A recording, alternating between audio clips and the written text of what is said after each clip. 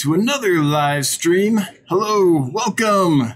Glad you could make it, folks. Glad to have you here on another live stream. I'm Dan, your friendly fishmonger from dansfish.com.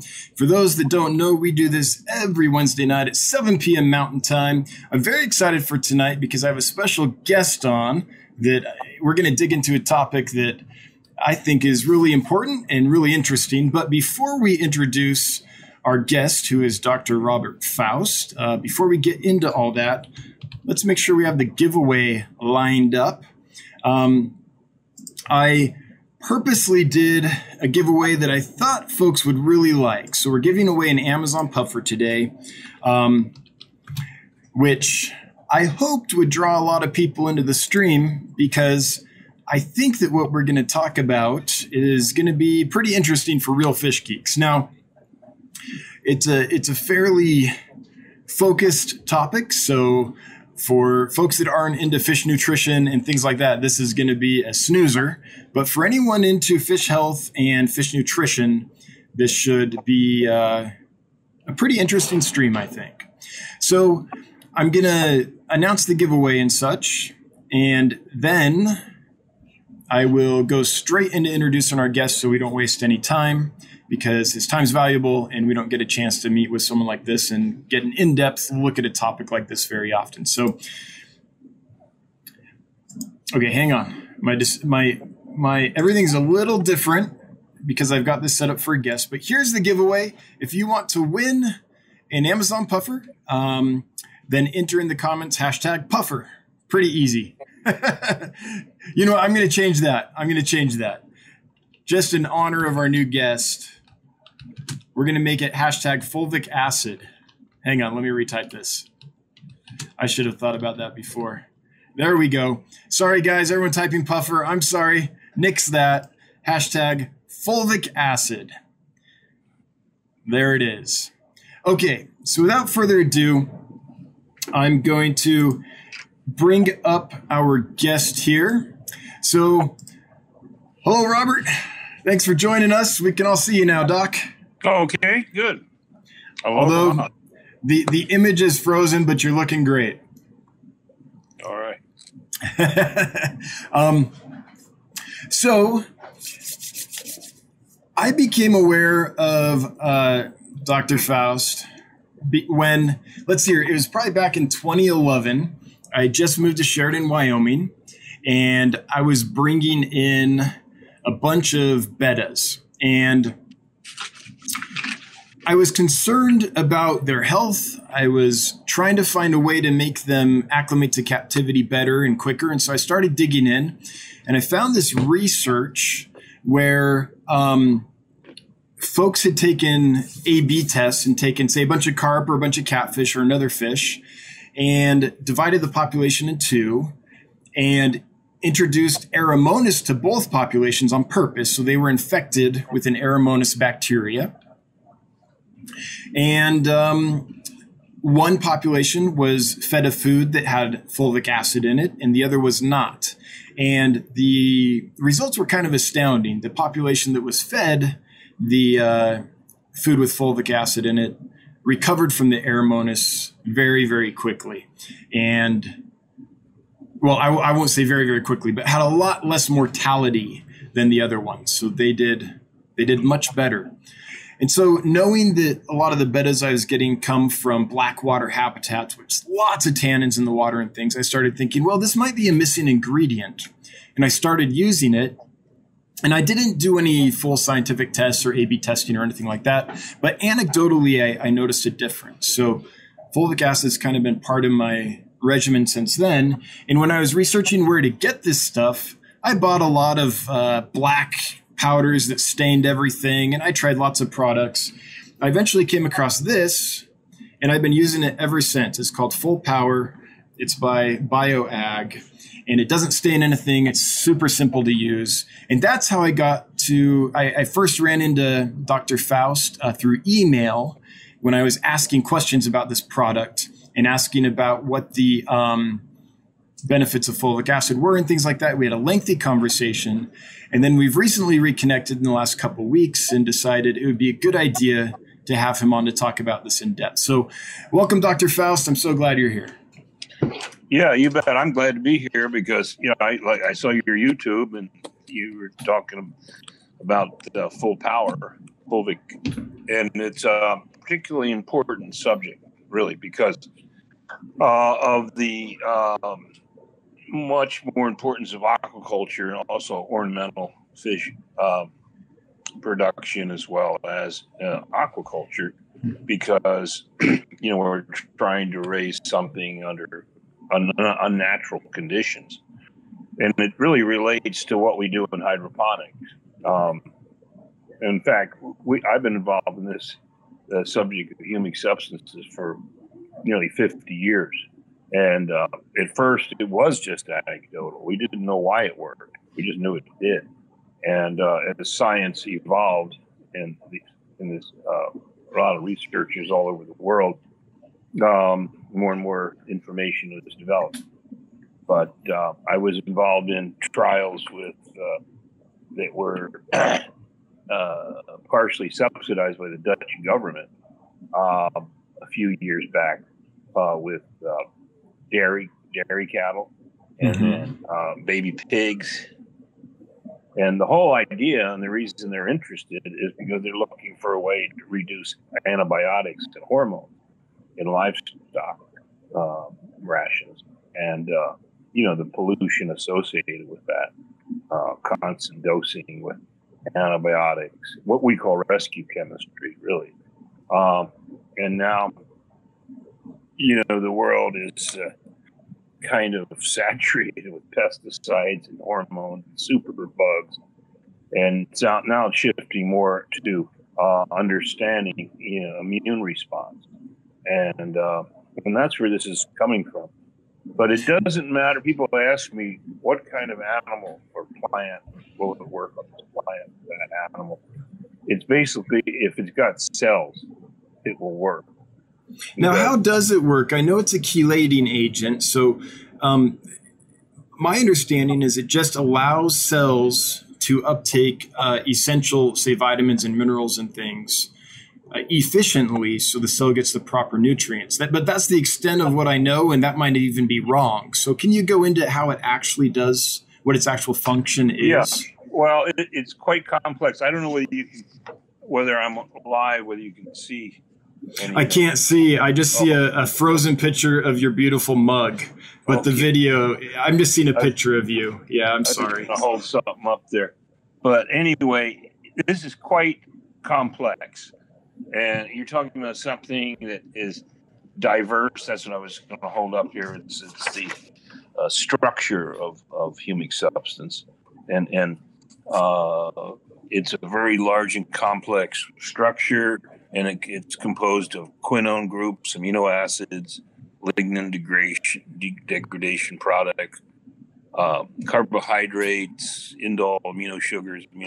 So anyway, a whole bunch of stuff. Matter of fact, humic recent research with new improved equipment for testing what they call spectroscope analysis and Fourier transform spectroscope analysis and carbon NMR technology. When I started out, this didn't exist, but now we know that there's 800 different compounds that have been shown in so-called humic substances or humic acid.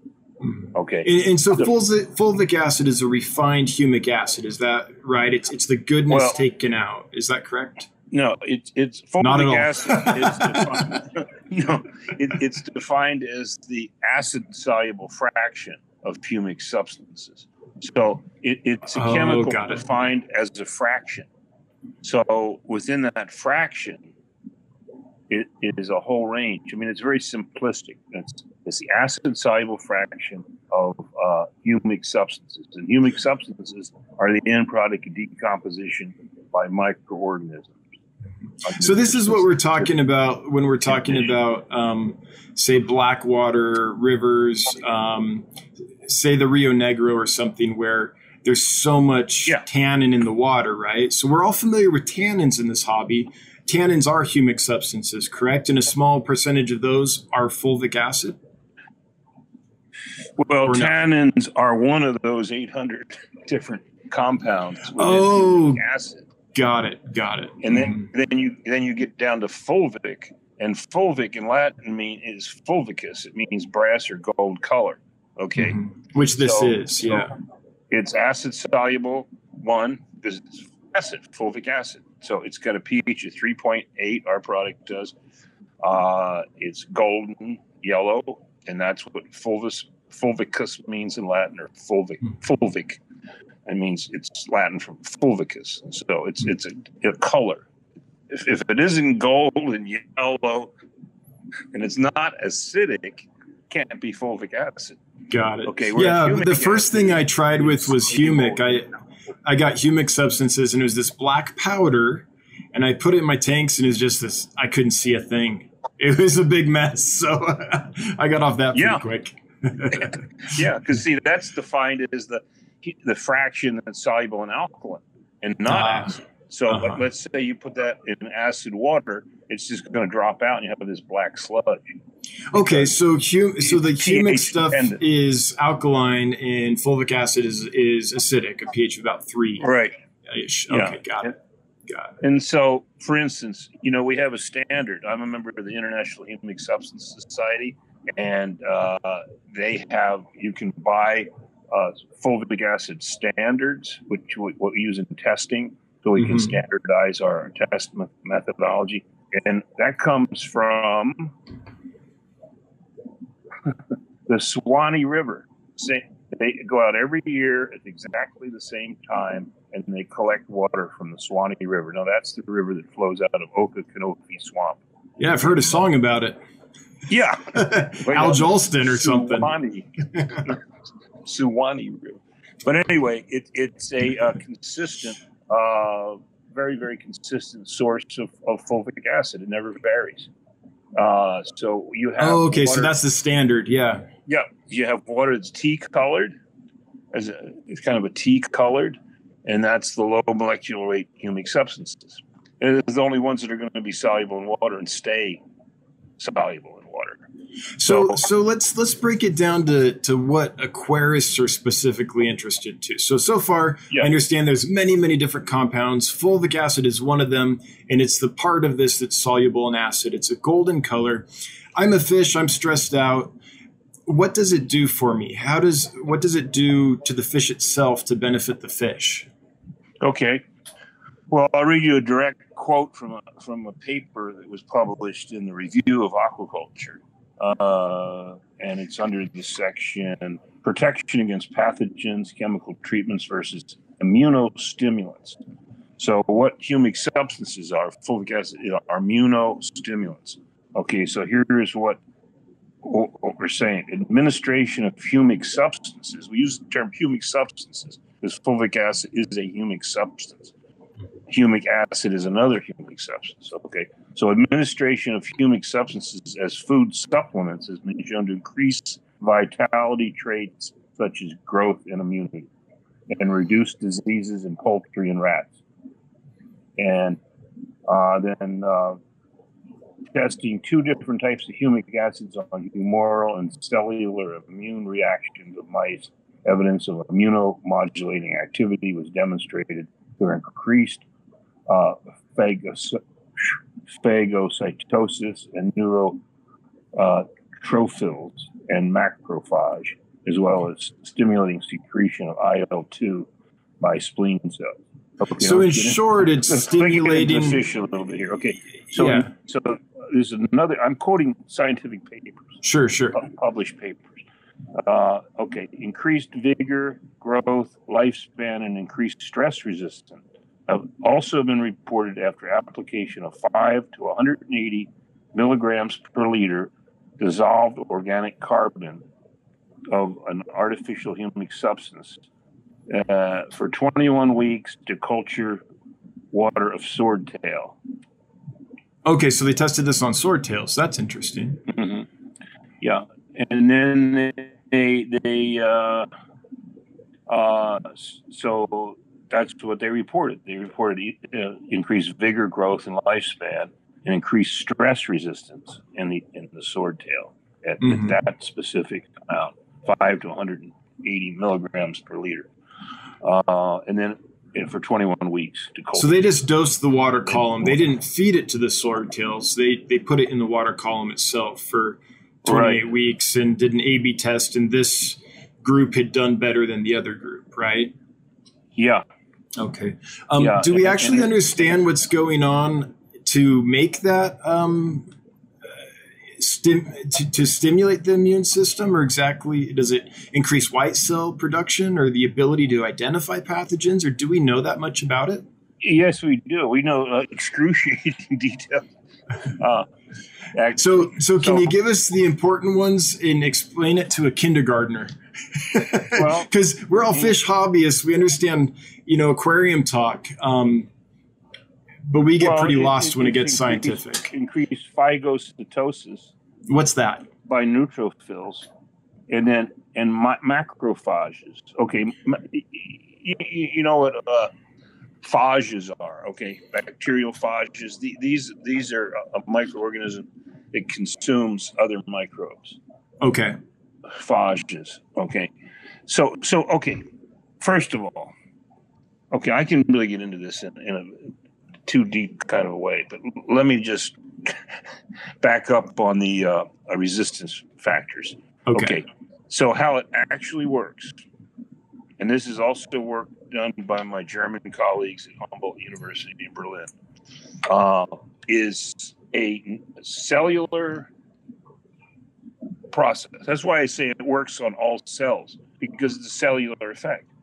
What it does is increases transcription of genetic pathways. Okay, so there's an MAP1 pathway, and that pathway activates resistance, on a cellular level in the nucleus. Okay, so it's stimulating this section of the DNA to create proteins that bolster the immune system. Is that what I'm hearing? Yes.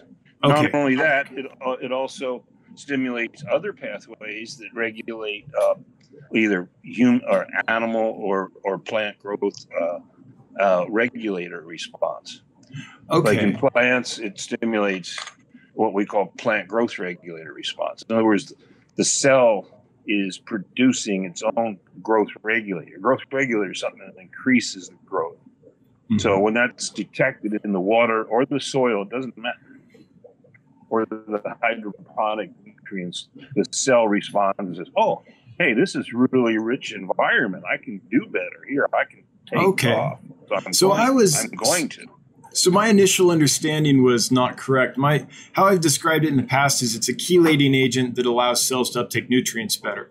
But what I'm hearing you say, and correct me if there's anything I don't understand here fully, but is that it's doing at least two things. One is allowing the organism, whether it's a plant or an animal, a fish or a lettuce, to grow to its potential.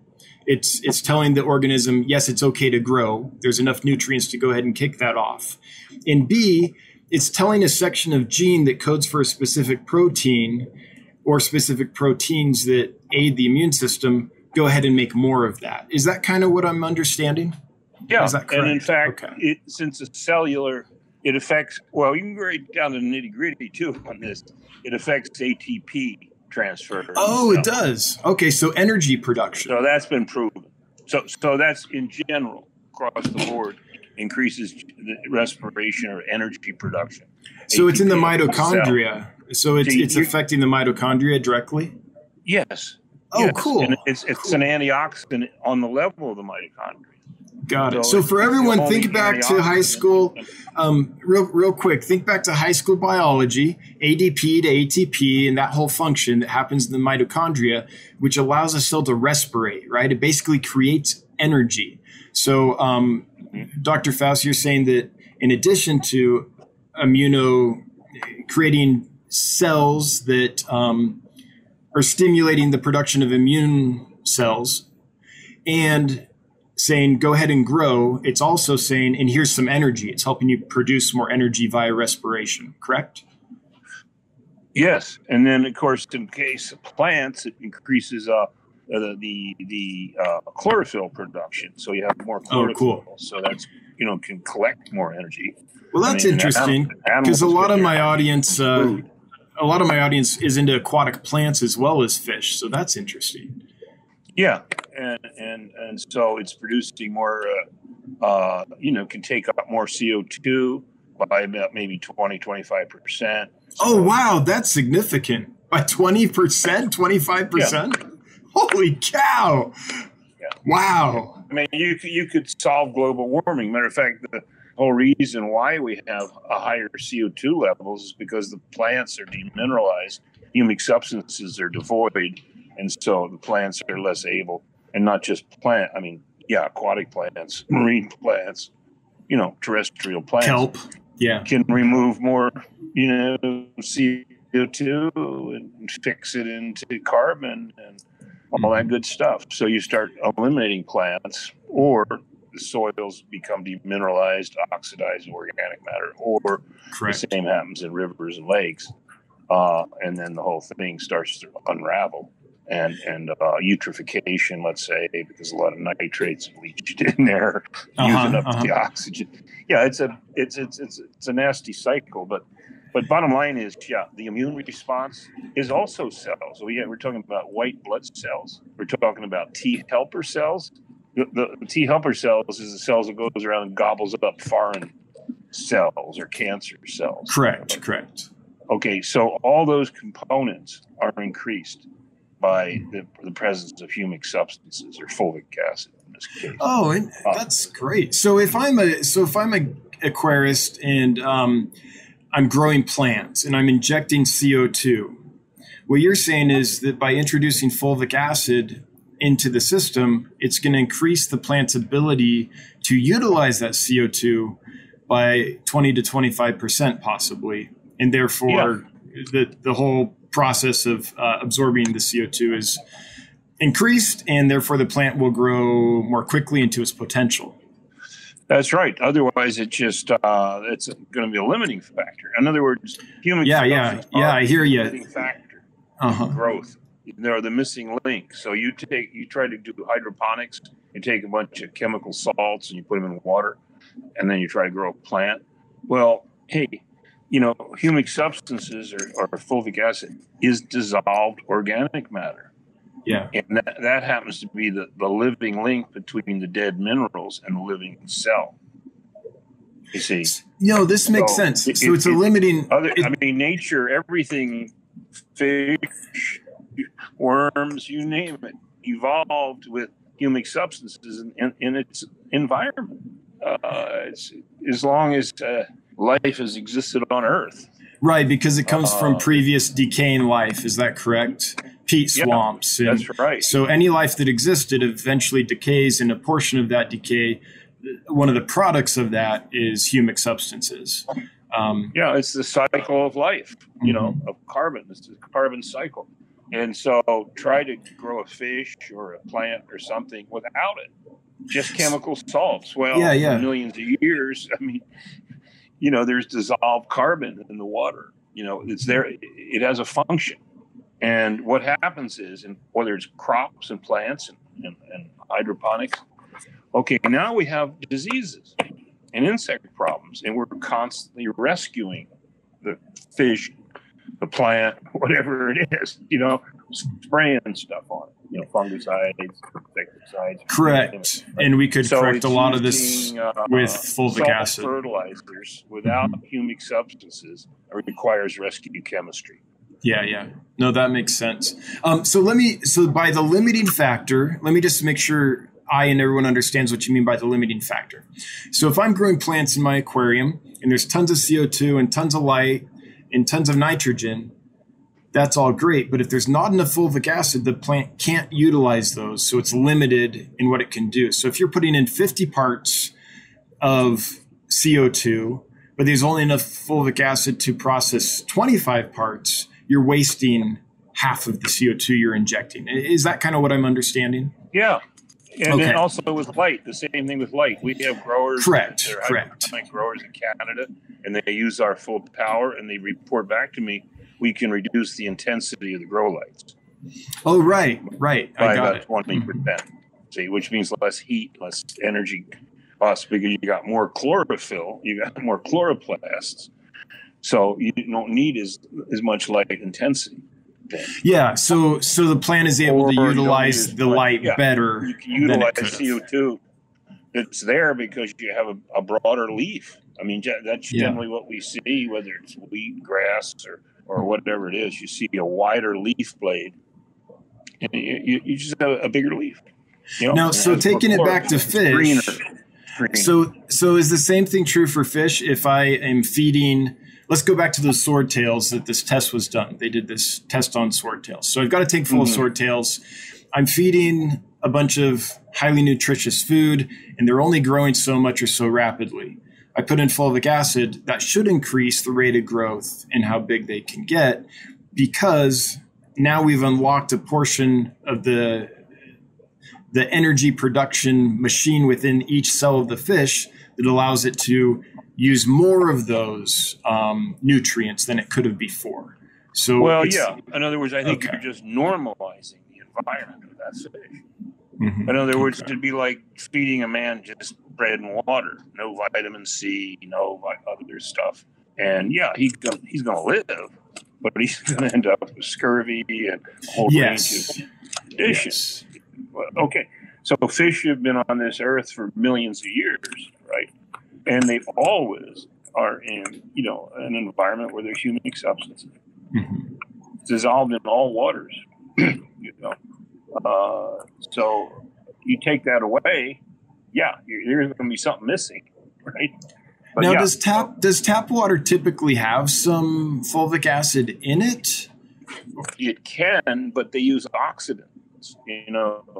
Like when they treat water, municipal systems, they use like aluminum sulfate, different oxidant things that coagulate the soluble organic matter. Oh, okay. So the chlorine and the other things that oxidize will destroy the fulvic acid coming out of my tap water. Yeah, they want to, because chlorination doesn't work as good when you have fulvic acid. So the research in the U.S. is more like how to get rid of fulvic acid so we can use chlorine. That's their issue. See? Yeah. So, whereas the Europeans will use ozone. But here, we got to get rid of the humic acid because we want to use more chlorine. Let me tell you how I'm using it, and maybe you can tell me, oh, that's great, keep doing that, or that is ridiculous, that's very inefficient, or whatever. But here's how I'm using it. I initially started dosing the water column, and then my number of tanks grew substantially. Now I've got 7,000-8,000 gallons of aquariums I run. And I was like, oh, that's getting pretty pricey. And so what I started doing instead is I soak the food in fulvic acid before I feed it. So I'll take some frozen bloodworms, for example. I'll put them in a container, put some water, put some fulvic acid, thaw them out in there, let them sit for a while. In my mind, I'm thinking, okay, they'll absorb some of this, and then I feed it to the fish. Is that efficient? Is that actually doing what I think it's doing? Well, yeah. As a matter of fact, there's studies here where they included in the feed. So I mean, any way you get it in the animal, but fish, with pigs and everything else, we're putting it in the feed. We have people that buy it for hog operations and just inject it into the water for the pigs. But like this fish, they're in the water, so they can absorb it from the water. You can put it in the feed, sure. I mean, in nature, the stuff they eat is going to have humic substances in it to begin with. So they just need it. But here's another. Let me go into another little interesting new research here. All right. Remember, I'm a kindergartner. Rio Negro. This is interesting. Okay. In the Cladoceran Moina macrocopa, osmotic stress was reduced in the presence of a 10 milligram per liter dissolved organic carbon of a natural humic substance.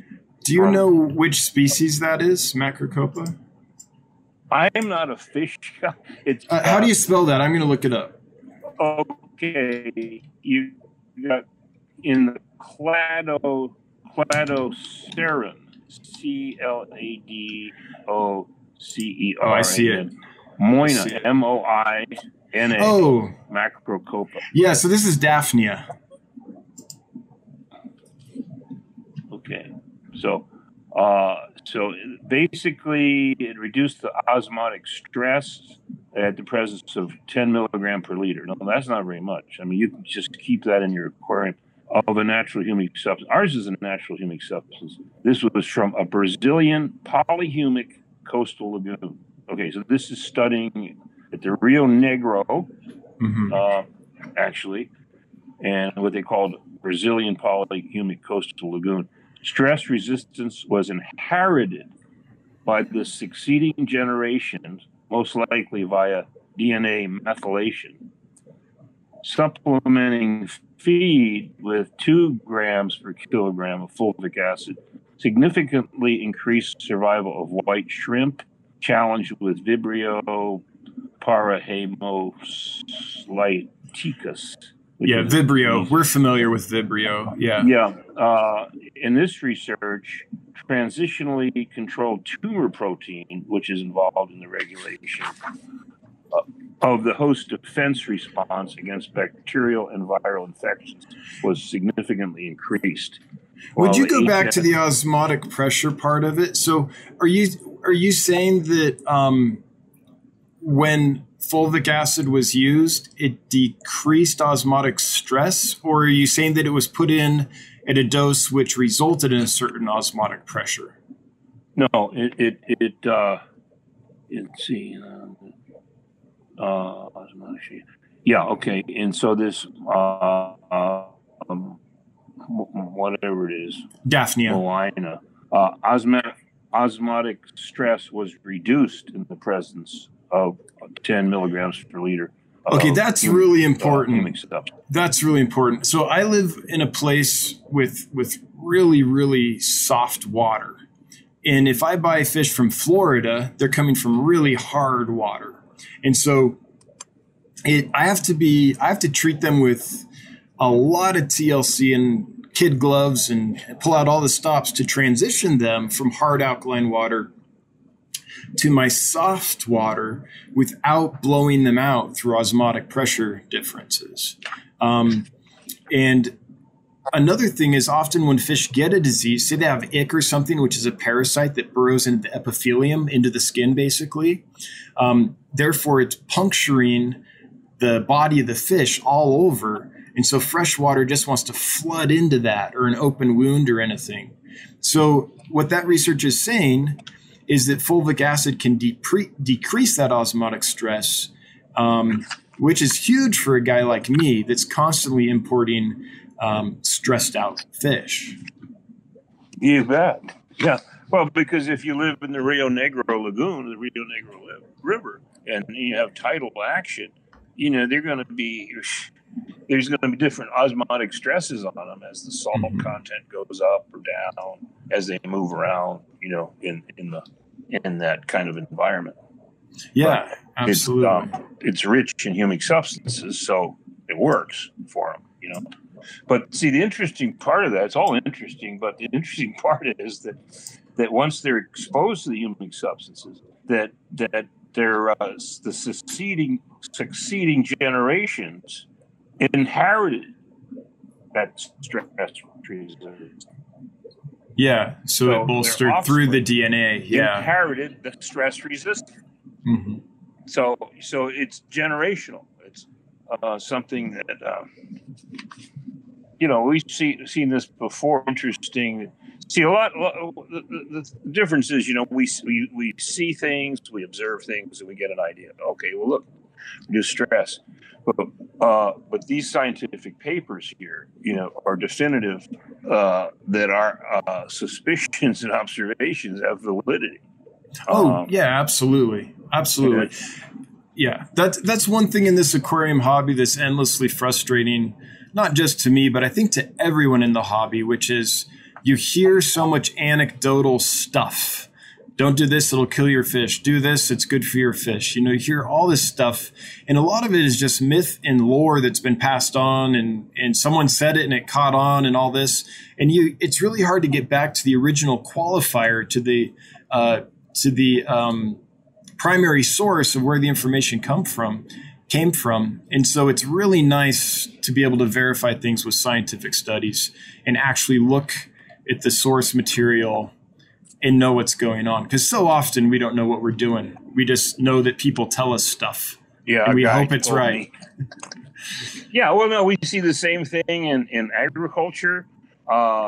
We see it in cannabis production and hydroponics, the whole thing. There's the anecdotal, like maybe internet myth or just plain mythology. I mean, let's face it, that's how the human race functions. Right. So a lot of the things that farmers do are almost ritualistic. So, they get this idea and they're going to just keep doing it. It becomes a ritual. So if something isn't science, it's a ritual. Mm-hmm. It's a belief system. See? So, I get it. So that's what I do. I introduce like the scientific method into some of this and kind of refute a lot of these myths. Now let's say that I'm someone who has fish, loves fish, wants to help my fish do better. I've just come across this live stream, or I've heard of fulvic acid somehow. How would you suggest a fish hobbyist with some aquariums go about using fulvic acid? Maybe, is it would you use it all the time, or would you only use it when you get new fish or when fish have a disease? So when would you use it, and how would you administer it, and what concentrations? Like for a practical guide for someone trying to keep their fish healthy. Yeah, well, like I say, it's normal to be present in water. I remember going up into these streams and rivers up in the Appalachian Mountains and going trout fishing when I was a kid. The water was tea-colored, and it was very productive waters too. So no, it's something you don't want to keep in there at a low rate all the time. It's just like you need vitamin C, you need fulvic acid, and that's humans too. I mean, we have a human supplement form of this too, and a lot of the guys that use it on livestock and pets started buying the human supplement. Okay, so you're recommending we use it all the time. What dosage, what concentration, how is it administered? Well, like 5 parts per million. A lot of times I'll say 1 to 200 just to make it. So 5 parts per million. Can we break that down to teaspoons per liter or something? Because most people here can't count out parts per million. They know a tablespoon for 10 gallons or something like that. Okay. Well, like 1 to 200. So if they have a 200, gallon aquarium, you'd put a 1 gallon. Okay. Fulvic acid. So 1 part fulvic acid to 1 to 2 parts water. Is that what I heard? Yeah. Okay. That's easy. We can do. Just think in terms of 100 gallons, and you're going to put a half a gallon in that 100 gallons. Okay. So that's sorry. 1 to 200. 1 part to 100 to 200 parts. Got it. Yeah. So it's not 1 to 1. That would. It's not half fulvic acid. And it's really about prevention disease. We're not using it as a cure. I mean, you got to think prevention. But if there is issues, you'd go a higher rate, like a 1% rate, something like that. Mm-hmm. If you have an outbreak. Now, at what point is it that's toxic? Or, I know it's a very benign substance, but at some point it's got to affect oxygen levels in the water or something. When is it 1 part to 1 to 200 parts for regular maintenance? Is it double that for disease and don't ever go higher? Or do we know this? Well, there's been a lot of work done, and I think, we're going to need to do some more work. But this is pretty definitive. Some of the numbers they're coming up with, like you're talking about here. Let's see. The mechanisms by application of humic substances helps to decrease susceptibility to Piscodium. It's Okay. velvet. They're looking as We call that this is- velvet in the hobby. That disease you're trying to Yeah. say. Yeah. So anyway, okay, that's what we're talking about. You know what I'm talking about. Uh-huh. Okay, I believe so I do. Yeah. It should probably provide an alternative to conventional therapeutants. However, when considering humic substances as treatment or prevention against fish pathogens, one must keep in mind that the very supplements that improve fish health may also promote the growth of dinoflagellates. Low concentrations, 6 to 32 milligrams per liter, or I guess it's micrograms per milliliter, of humic substance exerted a stimulatory effect that was reflected by increased yield, growth rate, carbon uptake in marine dinoflagellates. Oh, okay. So it doesn't just increase the growth rate and everything for fish, but it does for the algae as well and for everything that's living. So that's what you're saying. Yeah. Just you have to not to put too much in, or you're gonna have a problem. You're going to have other people, benefit too. Yeah. So it's Gotcha. at higher concentration, where 32 micrograms per milliliter, growth rate and yield substantially decreased. Effect of humic substances on hosts and parasites should be monitored and evaluated carefully to ensure proper treatment. Apart from that, humic substances have the potential to reduce susceptibility to infections and pathogens by increasing animal welfare and stimulating host-specific defense mechanisms. Okay. So that's the bottom line. okay. So if we say 1 part to 1 to 200 parts, we're going to be safe. We're not going to use too much, and we'll get benefit. Right. Yeah. Okay. They use the term hormesis with fulvic acid. Now, whether we use it in human medicine, the concept of hormesis, and that means that a small dose, it's like homeopathic. Small dose is medicine, a big dose is poison. That's what hormesis means. Yeah, gotcha. So a hormetic effect is where you use too much, you don't get any more benefit, and maybe you get some negatives. So, got it. So, Got it. and then you mentioned tannins, and the tannins is a broad group of compounds in the fulvic acid. It's one of the polyphenols. So fulvic acid has tannins within it. Tannins Absolutely. don't have fulvic acid within them. Yeah. There's a Oh. lot of different tannins. Okay. Okay, that's a game changer for me. I always understood that backwards. I always thought tannins were the master set and fulvic acid was a subset of that, and that within tannins there was some fulvic acid. But what you're saying is if I pour in fulvic acid, that's where the tannins are derived from. Is that what I'm hearing? Yeah. Oh. And that's what gives it the color. Mhm. So Now your product, Full Power, is doesn't have the color. It's gold, so it doesn't stain your water. Does it still contain the tannins in it? yeah, because there's 5 different groups of tannins. It's a really broad thing. So they go from darker tannins to lighter tannins, and they're all part of the polyphenols. So the you're looking at molecular weight. So the light colored tannins, which is what gives the color to the fulvic, can be absorbed through the cell and into the nucleus. Oh, got it. So it's And a then more useful tannins kind of are tannin. what are responsible for this gene transcription Uh-huh. that turn on the switch to a resistance and a growth regulator, an insulin-like response. Now, this is interesting because in aquarium fish, we notice this phenomena, which is we get wild-caught fish, and we notice that after a few generations, we got to get more wild-caught fish because often after a few generations, the fish just isn't as robust. It's got problems, and I wonder if one potential factor contributing to that degradation of the fish is that we simply aren't using fulvic acids to their potential. They're not in our tap water. They're stripped out by chlorine.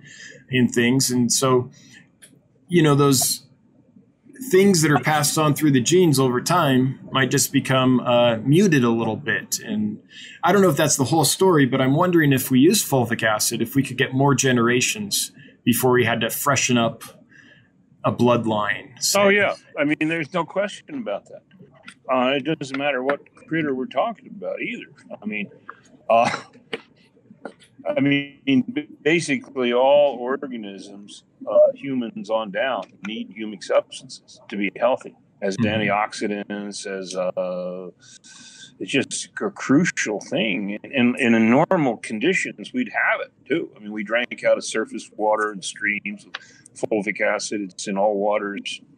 Now we're put into an artificial world where they put oxidants in the water.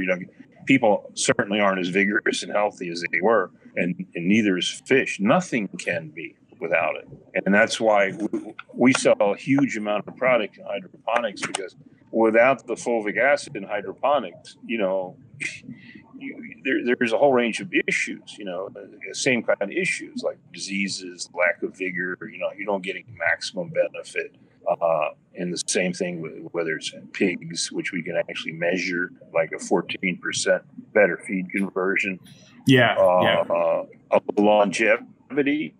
My colleagues in Germany use a nematode called Caenohabilis elegans to test, their concentrations, humic substances, and extending its lifespan. See? So the humic substances, again, vary in their in what they're made up of. It depends on the plant that the humic substances is derived from, how you extract it, how you produce it. We use a special bacterial fermentation process, and our product is highly what they call aromatic. So that's organic chemistry talk. So I've always had a question about your product. I know it's full power, and I know it actually is fulvic acid, but I've always wondered why it's labeled humic acid. Is that like a regulatory thing, or it always confused me. Buy it in Canada, they got the right label on it. Yeah, in Canada, we have the label on there, fulvic acid. Yeah, and guaranteed analysis. Okay, because Canada, the whole thing is regulated by Health Canada. So we have the product registered in Canada for the whole country of Canada. Okay. So they recognize Humic Substance Society and the HISS, all the science. And so they accept fulvic acid in the test method we use to guarantee it. And we guarantee it. It's approved in Canada. Okay. In the U.S., every state has a different regulation. So California, which is one of our biggest customers, won't allow us to put fulvic acid on the label. Oh, okay. And so they're saying, well, we don't have a test method. It's inconvenient for us. We're not going to do it. But you can call it humic acid. And, got it. And the content on is the minimum detectable level. We had to fight to get that. So it is fulvic acid, but due to regulation and not wanting to grind through 50 states worth of different mandates, you just label humic acid and you're done.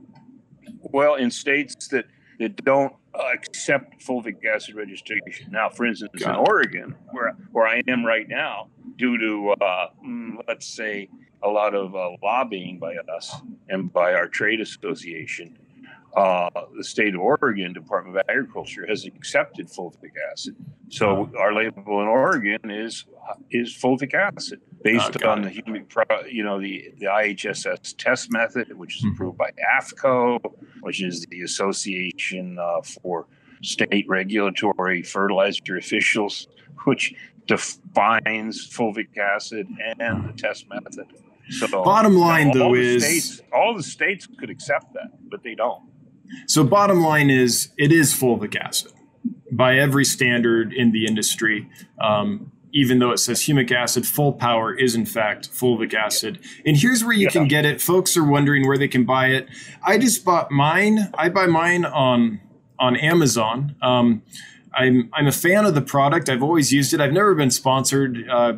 Dr. Faust doesn't send me free stuff, and that, this wasn't a deal to get him on to promote his stuff because of that. I've always bought it on Amazon. So for those wondering, here it is. If you go to Amazon and you type in Full Power BioAg, you can find it in different volumes, small containers up to big gallon containers and things like that. I think it's even up to a 5-gallon container, if I remember right, but that might be wrong. Yeah, we have 5s. We sell in 55-gallon drums, 275-gallon totes. But you can get it probably a better deal if you buy it from a grow shop. Usually every community has grow shops. I don't know about Wyoming. But, yeah, we're getting there. Give us 20 years. We'll be. Yeah. But the West Coast states have grow shops everywhere. There's less now than there were, but grow shops. Hydro Farm is one of our distributors. They're a major distributor in North America for hydroponic supplies. So, Oh, okay. So instead of going to Amazon, maybe go to hydrofarm.com and you might be able to find a better deal. Yeah, okay. you can see who their dealers are. I mean, they distribute it all over the country. So gotcha. Definitely grow shops, etc. And then Hawthorne Gardening is a distributor of ours. So it's distributed through warehouses all over the country into the hydroponics and, that kind of thing. Yeah, absolutely. And also, you could buy it on Amazon, but like I say, I mean, it's usually in grow shops and horticultural supply, a whole range of dealers. I think we have 1,200 dealers coast to coast. Now, so when I first became aware of these substances, before I ever used your product or knew who you were, it was hard for me to figure out what to do. So I kept reading about humic acid and humic substances and all that. So I bought a whole bunch of that, and it just was a big mess and all this stuff. So is there any benefit to fulvic acid aside, to just getting humic? I guess is it called humic acid? I don't know what it's called. Well, yeah, it's this very complicated situation. Can you simplify it for us? Because I know for you it's second nature, but we're in kindergarten here, so. Yeah. Well, what they call humic acid, there's a lot of products on the market, they're black liquids, okay? They call it humic acid, right? And there's no label, there's no guarantee. You don't really know what it is. It's just a black substance. Correct. Okay, now theoretically, that black substance has fulvic acid in it, but you don't know. The black stuff is not humic acid at all. It's stuff associated with colon oil, hydrocarbons, what they call aliphatic groups. It's toxic. It's negative in terms of biological effects. So the black stuff, if it's black, take it back. I mean, that's the bottom line. Because that's the stuff that's going to stain they use it for wood stain and wax. There's a canopal wax. You don't want that. Yeah, absolutely. That's what's staining your stuff. And it doesn't do anything anyway, so it doesn't make any sense. Humic acid like that's black. No, that's not even absorbable by cells. That's so fulvic means gold or yellow. And right. So if it isn't, then it's not fulvic acid. It's just like if I hand you an orange and it's blue, well, it's not an orange. Is there a dry form? Is there like a dry powdered form that would be more economic for people with large systems, or does it have to be distributed in a liquid? It has to be because it's a clumping molecule. It's kind of delicate in a way. And if you dry it, and they use heat to dry it, it depolymerizes it. It basically destroys just denatures it. Yeah.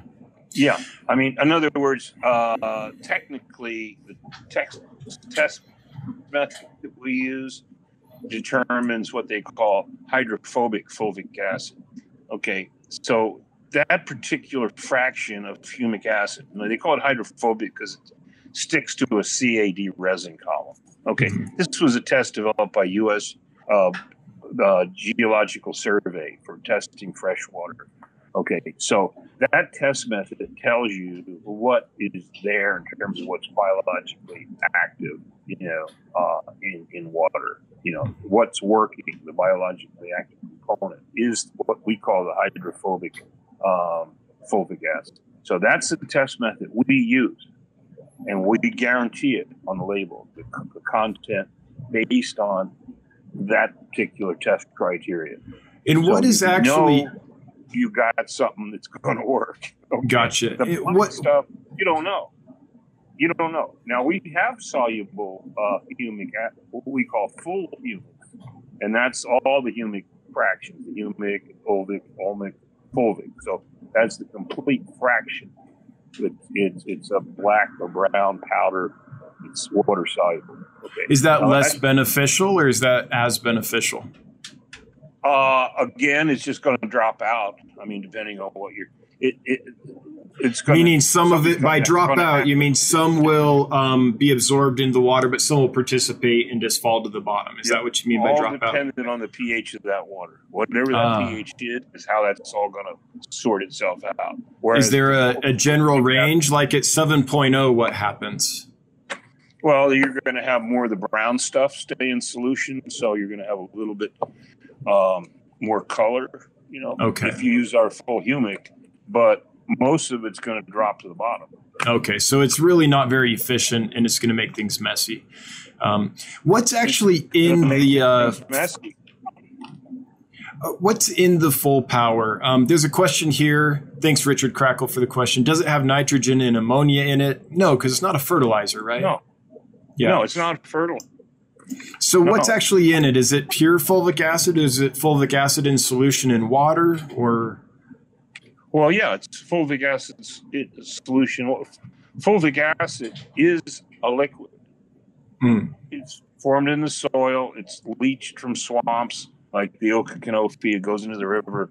It stains the river tea color. Right. Once it's dried, once you dry it, okay, some soils that are high in organic matter, very rich soils, high in humic substances, when they dry out, like peat. You ever try to put water back into peat? Yeah. It's hydrophobic. It doesn't want to absorb. Water just floats on it. See? So once these humic substances dry out, they repel water.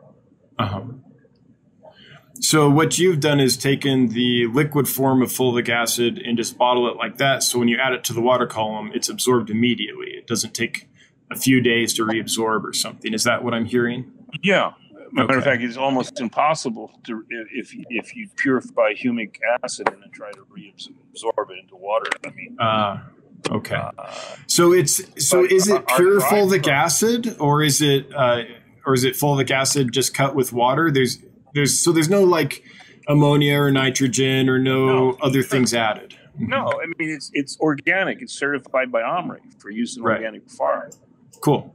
I think that answers the question. It can't have that kind of stuff in it. In other words, our competing products out there use phosphoric acid to fractionate humic substances and produce what they call fulvic acid. Oh, so they just run a reaction. They don't run it through bacteria. Yeah. They take the humic material, which is a coal-like lignin, and they solubilize it in sodium hydroxide, which is lye. And then you add a whole bunch of phosphoric acid, and that drops out the black stuff, and you have this orangish, yellow-colored stuff left over that they sell as fulvic acid. Now, they cannot register that.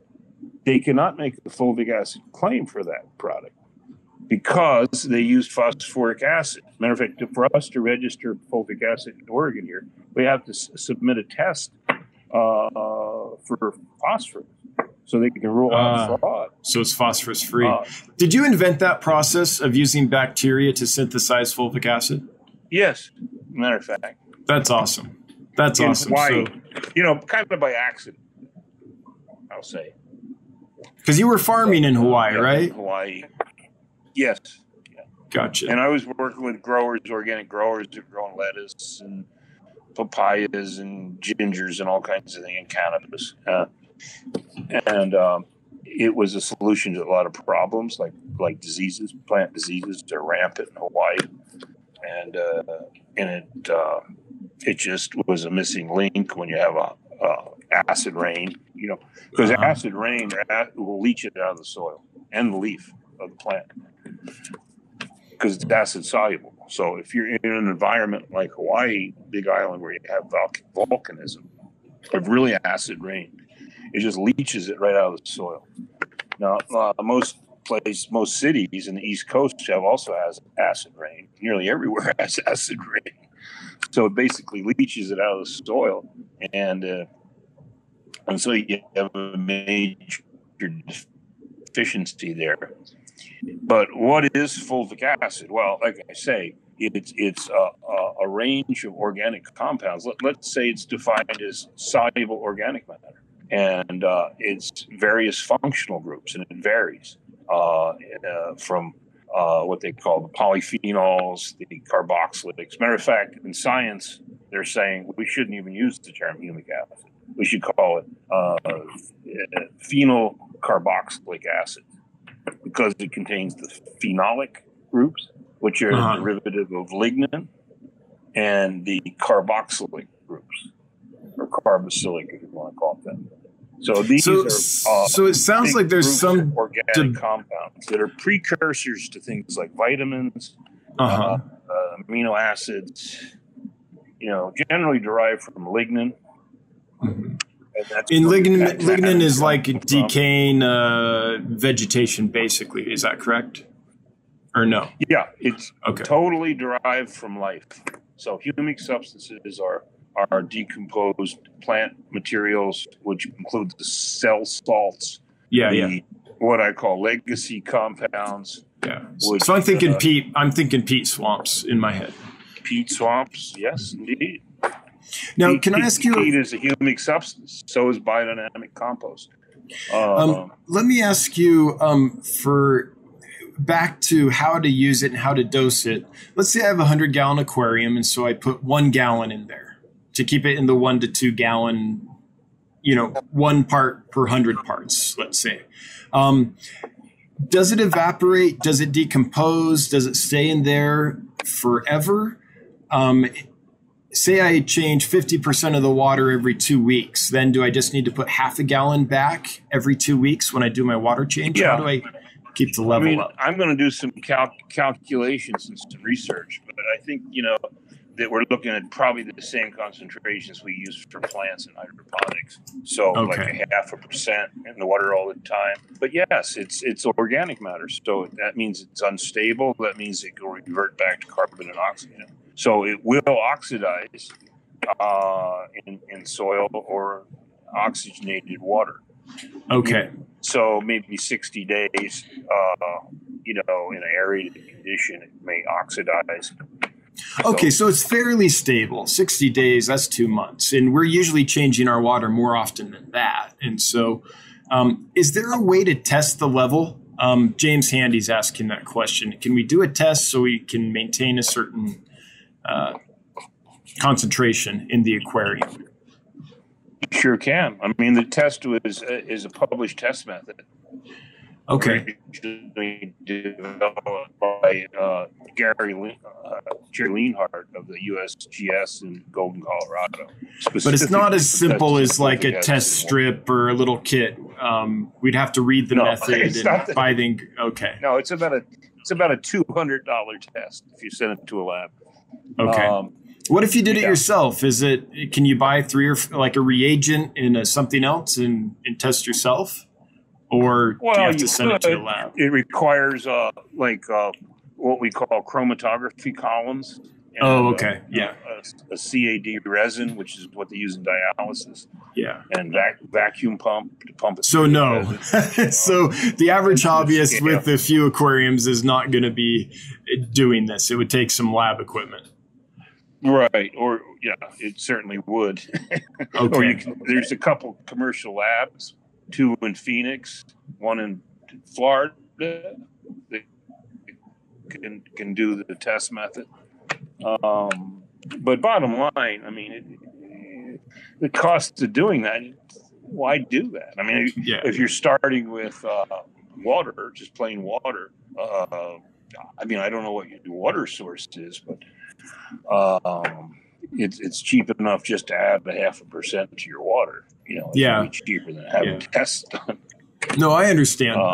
It's just we're used in the aquarium hobby, we're used to being able to go buy a test kit and keep all our different parameters known. So any week I can go and I can test phosphates, I can test chlorine, I can test alkalinity, I can test, all these different parameters. So it would be a way to know that you're maintaining the correct number. But what you're saying is, no, just when you do your water change, add the corresponding amount. Is that what I'm hearing? Yeah, but you see, the way we do it to maintain quality control, we go through that fancy test method. We have the equipment, you need a rotovap, you need a drying oven, you need grab them, blah, blah, blah. So we test our product that way, use the CAD resin, it's the ISO method, the IHSS method. Okay, boom. So then we go to a spectrophotometer that we developed a curve based on that actual test method. And I just put a little sample in this little square test tube. I put it in the spectrophotometer and I press a button and it gives you a readout. What the correct. Yeah. And you can tell that it's on par. Yeah. Right. Now, what if you spectrum of light, in the yellow framework. So that's the quick and dirty method. Now we do some, there are chromometers that we use for different things in the aquarium, but that precursor step we probably wouldn't be able to do. There's another question. Sylvia R is asking this. She's saying, what would happen if you had plants and fish in a tank? Would it be used so much quicker that you might have to dose more, or would you just keep it at replacing that 1 to 2 parts per 100 just to be safe, or how would you do that?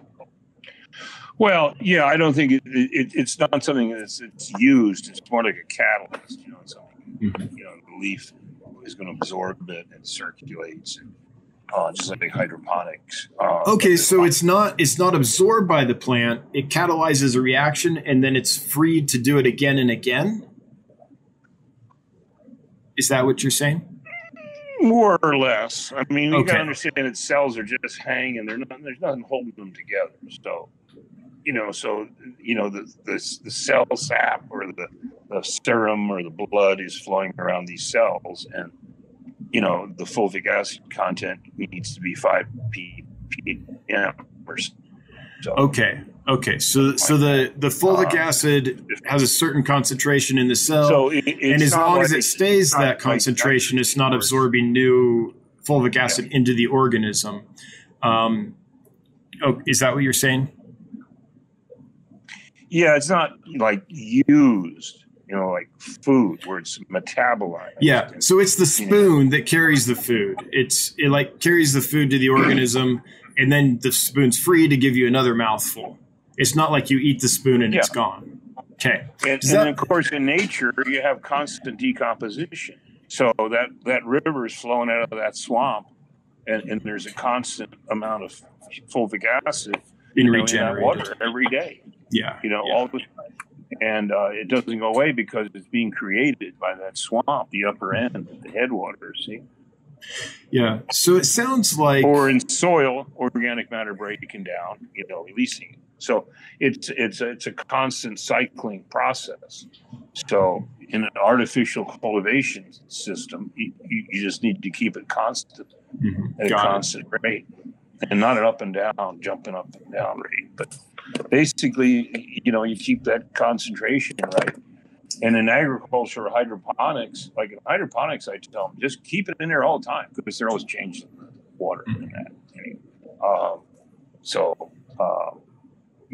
I wouldn't get carried away with this, but I mean, you just need to keep a certain minimal amount in the water at all times. Yeah, and that's what the questions are asking. Like, do the plants absorb it? If they do, how do I keep that amount? But it sounds like it's pretty simple. It sounds like if you've got a 100-gallon aquarium, put 1 gallon to 2 gallons of fulvic acid in there.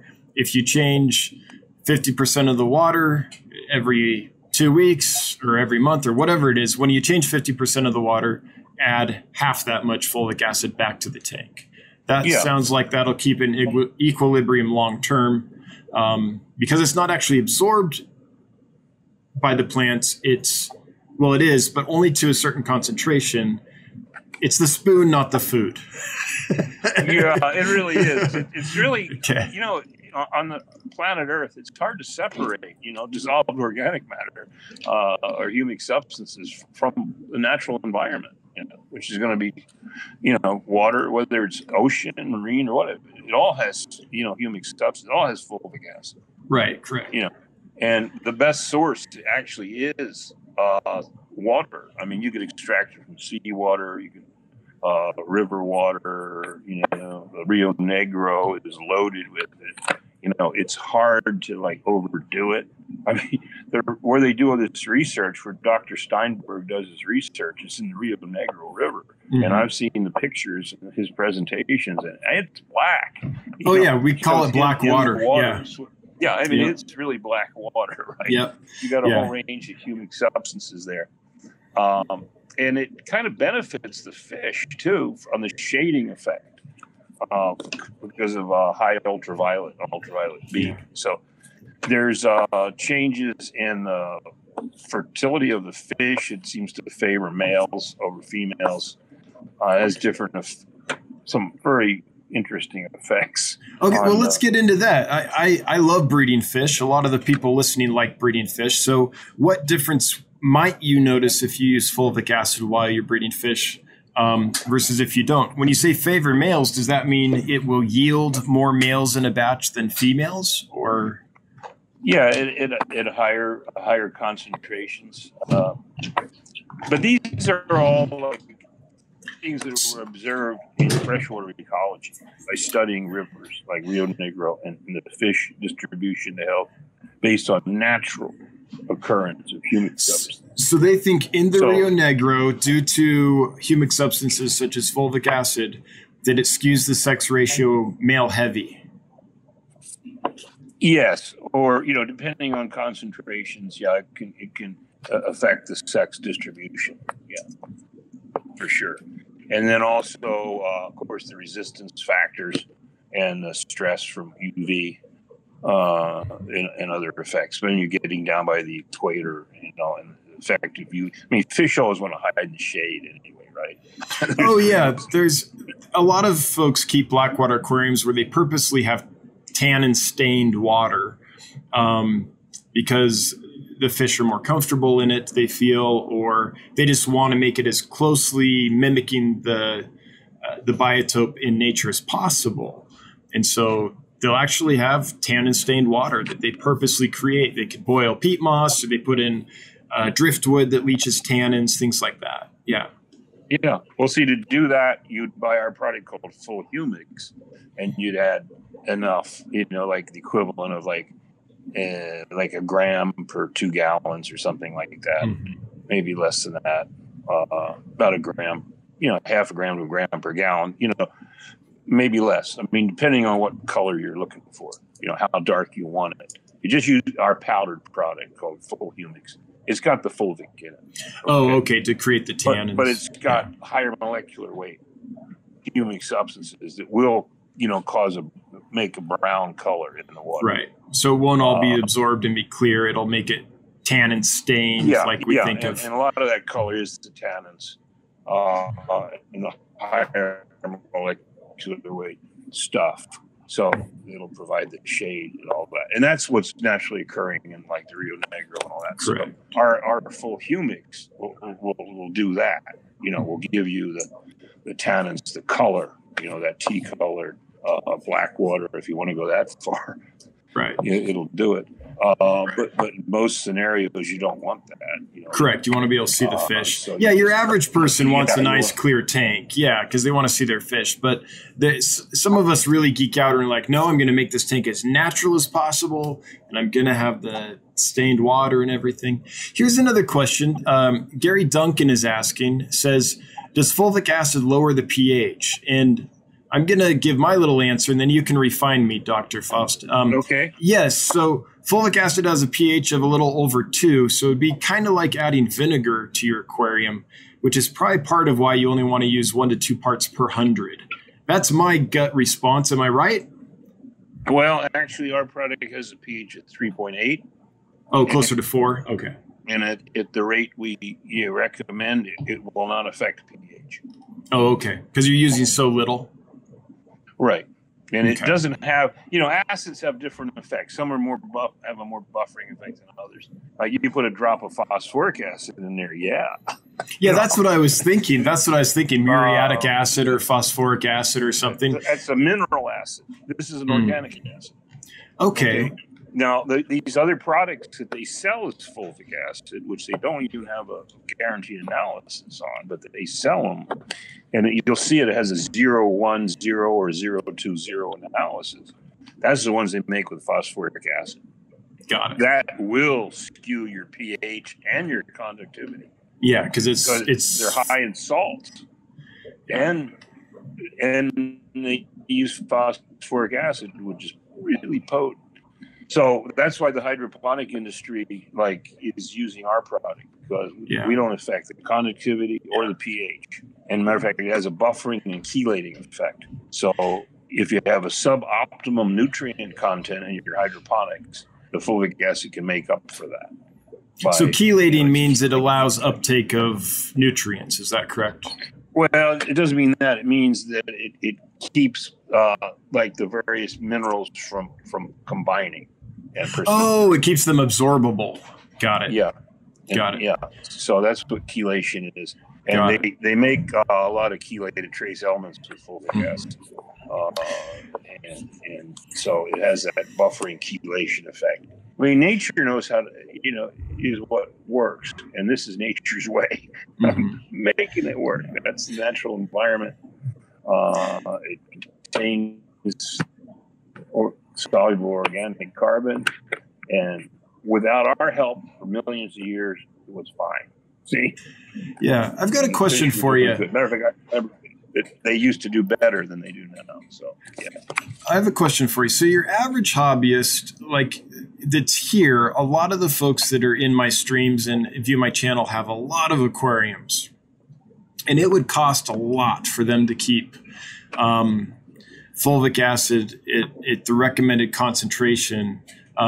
There's a viewer named Sean right here saying that would cost me like $200 a week. So it might price out a lot of people. So that's why that was the case for me. That's why I started adding it to food. If you're a large scale producer, just like the hydroponic people we do, just imagine what somebody with acres of greenhouses, how much they use. Okay. Right. Well, they're not buying it from Amazon. Quartz. I mean, in other words, you'd buy it from a commercial distributor or directly from us. If you're going to use quantity, so if we did want to do that, do you have a minimum?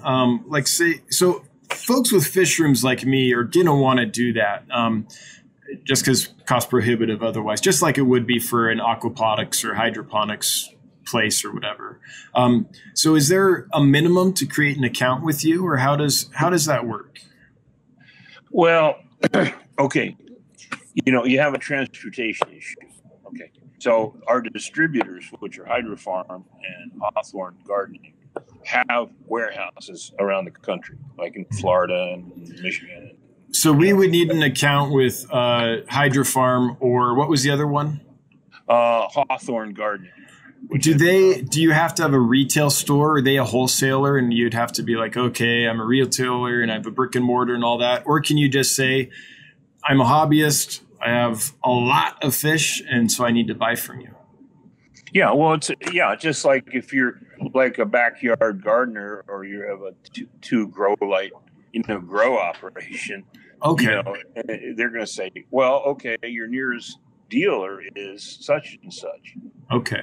So they're more worried about quantity, as long as you're buying in quantity. Dealers can sell you 55-gallon drums for $275-gallon totes. See, at a vastly lower price than buying a quart or a gallon. Right. And to buy from the distributor, yes, you can. I mean, a commercial producer can buy directly from these distributors. They have a commercial division, that that caters to well, in this case, it's grow shop. It's big greenhouse operations grow cannabis indoor stuff. So yeah. So if you've got room for it, you could buy like an IBC tote. The dealers will get it for you, or they have it in their store. It's way cheaper. I mean, most of the product we sell is 5 gallons. The big majority of what goes out of the door here is 5 gallons and 2.5 gallon containers. And can you tell us what something like that runs, or does that have to go through the distributor to get that price? Yeah, because it's going to vary with the freight, and where it is. No, I couldn't say. I just couldn't say, but I can tell you it's going to be vastly cheaper than what you buy, on Amazon. Yeah. So if someone had like one tank or something, because they bring whole truckloads into a warehouse facility. Got it. Somewhere. Now here's another challenge. Here's the challenge I have specifically. So I have several thousand gallons that I manage, but here's the main thing is that my system's on an automated water change system. So every night change 30 to 50% of the water depending on the aquarium. And I don't know how with that water change to keep the the dosage constant. That's another reason that I go for dosing the food instead. Are there systems that a hobbyist could afford to where if they're doing an auto water change that they could have a dosing pump and redose, or have you seen things like that? Or would dosing the food perhaps be the best option in a case like that? Yeah, if you could figure out, how you're going to combine it in the feed. I mean, that's mostly how it's used in livestock production. Mm-hmm. It's blended with the feed, or it's added to the drinking water, or that kind of thing.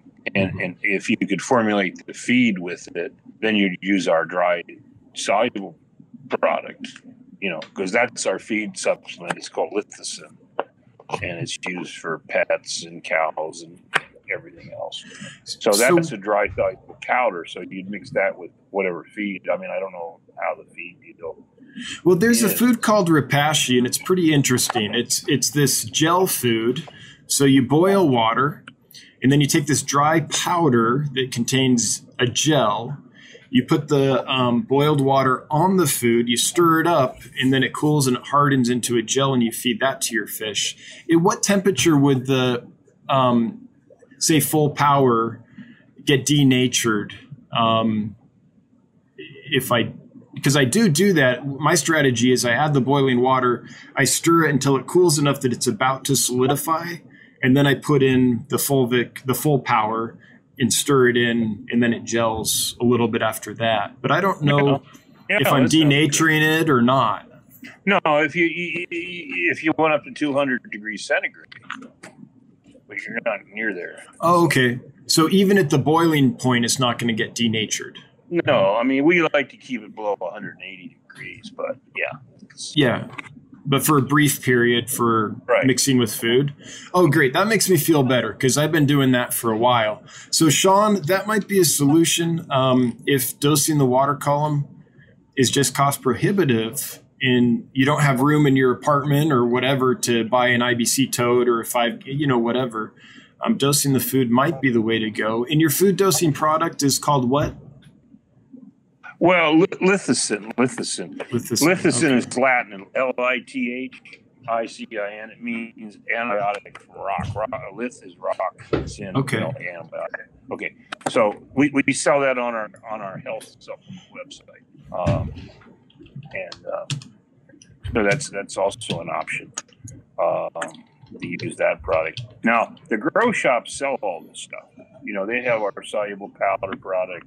They have the one with kelp that we produce. They have the full power. And I think I'm going to introduce I'm going to get more into this fish part of it, probably introduce a label and a product for fish sold through aquarium stores is what I'm thinking. It's a part of the, I stumbled across it. I started reading some scientific papers and stuff. and I stumbled across it. I don't think it's generally known in the fish hobby. I've never heard it talked about, honestly. So I think anything you could do to educate people. Again, anecdotally, I've noticed a difference. And as part of my regime is I import lots of fish, and some of them are very delicate species. They have a reputation for being super difficult to keep. And I don't know if this is how much of my success is attributed to fulvic acid, but it's something that I feel more comfortable doing, that's for sure. Well, that goes across the board, whether you're a pig grower in Nebraska or you are, a hydroponic grower. This is why they buy our product. It's kind of like insurance policy in a way, but more than that. In other words, we've done government trials in Holland where they had two control groups of baby pigs. In one group they gave antibiotics, the other group they gave our product. And the pigs that used our product did not have any disease issues, and they gained 14% better feed conversion. Mm-hmm. Yeah. So it's across the board, really. We sell it in Ecuador to big aquaculture operations like shrimp operations, mainly shrimp, actually, because they have so much disease problems. Yeah, if it affects mitochondria, then it's going to affect pretty much anything that's alive, almost everything. I have one more question for you. We're getting to time here. This is from Jay Jr. He's asking, what ppm do you know if there's a ppm at which it would be toxic to fish? Is your 1 part to 1 to 200 parts water, is that way under the toxic level? He's worried about if he uses it kind of creeping up gradually in his aquarium and becoming toxic. Well, for one thing, there's no known toxic level. Okay. Because it's a natural constituent of food, soil, water. It's exempt from EPA tolerance, which means there's no too much. You can add to feed, fertilizer, trade on plants, whatever. There's no too much. No, it's not. There's not a toxic level. Now, If you drink pure fulvic acid, you go drink a quart. You're good. Your head will start to spin. You'll kind of feel kind of good. All right, let's test this. No, I'm joking. It's not toxic. It's just not toxic. It's pervasive on Earth, But it'd be stupid to use excessive amount, to the amount that it would get negative. Let's say I don't use the word toxic because it's not accurate. Right. Toxic means it kills something. Right. No, right, yeah. You get to a point where it doesn't do any more good. And then the benefits start to taper off. Yeah. But that's a very high level. Okay. So that creep isn't something that we necessarily need to worry about if we're using that 1 to 100 to 200 part dosage. Yeah, if you kept 5 to 15 ppm in there all the time, you'd be good. Okay. Okay. So of course we can't test that, so that's hard to do. Let me caveat on that. Okay. Now our product has been tested for salmonella, E. coli, heavy metals like cadmium, mercury, arsenic, all that has been tested. Are not like that. Okay. Correct. There's going to be product out there high in cadmium, arsenic. That's common. Lead, very common. Well, I've tried the other products, and there's a reason I landed on your product and stuck with it. I'm sold. You don't have to sell me. Well, I just want to make people don't expose themselves to heavy metals. It's deadly to fish. Yeah. Okay, I lied. I do have one more quick question for you, which is, how does it ever expire? Well, people ask me that, a lot, and of course we do shelf trials and all that. And bottom line is, it's already 18,000 years old. So it's been good for 18,000. I love it. That's a great answer. Yeah, that's the geological age. But it does oxidize, right? So if I have this bottle, can I use it a year later after I've opened it and be fine? Or keep it tight. You keep it in the dark because people will open it It has a nice yellow color, and maybe they open it and then they leave it maybe where it's exposed to the light, and now you get some algae growing around the water line of the product inside the bottle because it stimulates plant growth. So algae spores get in there. They can't grow in the product because it's too acidic, but they'll grow in the water line, the condensation above the product in the container. So you'll grow algae and people will freak out. They say, "Oh, I see this stuff," and the algae falls in, and then you get some black stuff at the bottom, and people are all worried about that. It's just doing its job. It's growing a plant. Algae's a plant. Just keep it tightly capped, keep it in the dark. Actually, we sell it in black containers, so the light doesn't get to it. Right. I noticed that. Yeah. Yeah, that's why. It's so good at growing plants that it wants to grow, algae and anything. So, yeah. Hey, it's pure when before you open it, and it's not happening until you open it. And, Correct. I hear you. And the dust gets in there, but it's not a problem if that happens. It just looks gross. It's the problem. Yeah. Well, we're pretty used to algae in the aquarium hobby. That's not going to scare us away. Worried. If it didn't grow algae, I'd be worried. And no, Chevy Fish is asking, does it need to be refrigerated? I just keep mine in the fish room at room temperature. In general, yeah. I mean, you said under 180 degrees, right, for storage? Yeah.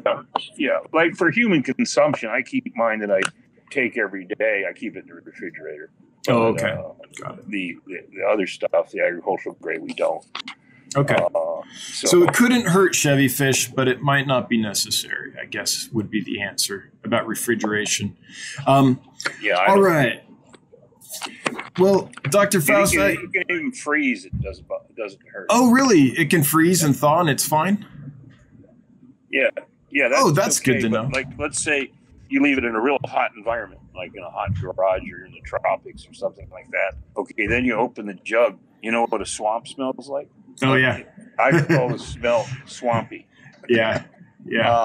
Because, there's microbes in there. And, well, like I say, I mean, this stuff is derived from muck, from decomposing peat, organic matter.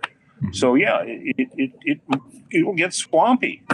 Yeah. You'll get a swampy smell. So, well, Dr. Faust, we've reached the limit of our time. If you could just hang on the line there, I'm going to do the giveaway, close this out, and then pop back over so you and I can close out. Can you just hang on for a second? Sure, you bet. All right. Hey, thank you so much for coming. I really appreciate it, Dr. Faust. And thanks to my mods. Thanks to everyone that super chatted. Sorry we didn't answer lots of questions or jump all over things like we usually do, but I was trying to keep it on point. Let me do something here. I've got to pull up a new screen. Just a moment. There we are. Okay. So, and then I've got to pull up another screen. Okay, that I think will do it. So I'd like to thank everyone that super chatted. Now that we're at the end, Petzotics, thank you so much. Just for being Dan. Thanks for the $2, Petzotics. 307 Wyoming. Thank you so much. Oh, your fish are doing good, Sheila. I'm glad to hear that. I'm glad to hear they're doing well for you. Ty Hunsicker, this is freaking awesome. Thanks, Ty. I agree. Moonstone, so cool. Thank you, Dance Fish. You're welcome. And I know it's probably not for everybody, but I thought it was pretty cool too. Let's see here. And then I can see Ty Hunsicker again. That's why leaves decaying leaves benefit shrimp so well. Yeah, they release substances, humic substances. And so I run into this. So look at this, folks. I can see Ty's super chat down here, right? And I can see up to Petzotics, but it won't let me scroll down to see what's under there. So anyone that scrolled after that super chatted after Ty, I'm real sorry. I can't see it, so I can't acknowledge you. But thank you so much, whoever you were. I wish I could see him and acknowledge you by name, but the system just doesn't let me do that, and I'm not sure why. Thanks, everyone, with comments and questions. And again, I know this was a different one, but this is an important topic to me. Fulvic acid's helped me a lot in my fish keeping. And I just wanted to share this with you. So for everyone that this was a little focused for, a little too too scientific for, or whatever, we'll be back with our normal stuff next Wednesday at 7 p.m. But hopefully this helped you as much as me. I learned a lot, and I'm going to be a better fish keeper for Dr. Faust coming and sharing with me. So I liked it. Anyway, let's give away a puffer. So the winner of the Amazon puffer is Matt Lawrence. Matt, if you're here, you've got a minute to respond. Tell us you're here. And then I will send you an Amazon puffer for free. So let's see if Matt is here. I normally don't give away puffers, but I had one left. And I was like, what'll get a lot of people here? Because I wanted a good turnout for Dr. Faust. And I figured an Amazon puffer ought to do it. So no drum roll, no Neurospecus. I'm still working on the perfect drum roll. Haven't quite got it yet. I've had a few folks help and send some drum roll tracks, and I thank you guys that did that. But we haven't found the right one yet. He's not here, and it's been almost a minute. We'll give him a few more seconds, Punchy Paints, and then we'll draw again. Because Matt Lawrence, if you're here, you've got a few seconds. And we are done. So we'll roll again. Sorry, Matt. The winner is Aquanoob. Aquanoob, if you're here, then you just won an Amazon puffer. If you want it, chime in so we know you're here. Let us know, and we'll take care of you. River Life, I'm here. Aquanoob, are you out there? We might cut the response time down to 30 seconds. Aquanoob is here. All right, Aquanoob, congratulations. You've won an Amazon puffer. If you send me an email, dan@dansfish.com, with your first name, last name, and mailing address, then I will send that out to you Monday. Fade Wood Aqua. Hey, thanks so much. Thanks so much for the super chat. I appreciate that. That's Terrence. Terrence's other channel must be Fade Wood Aqua. Hey, Terrence. All right, that's it. Let's all go to Punchy Paints live stream that will start in about 20 minutes. Until then, or until next Wednesday at 7 p.m. when we do this again, I hope you have a good one. I'll see you then. Thanks, everybody.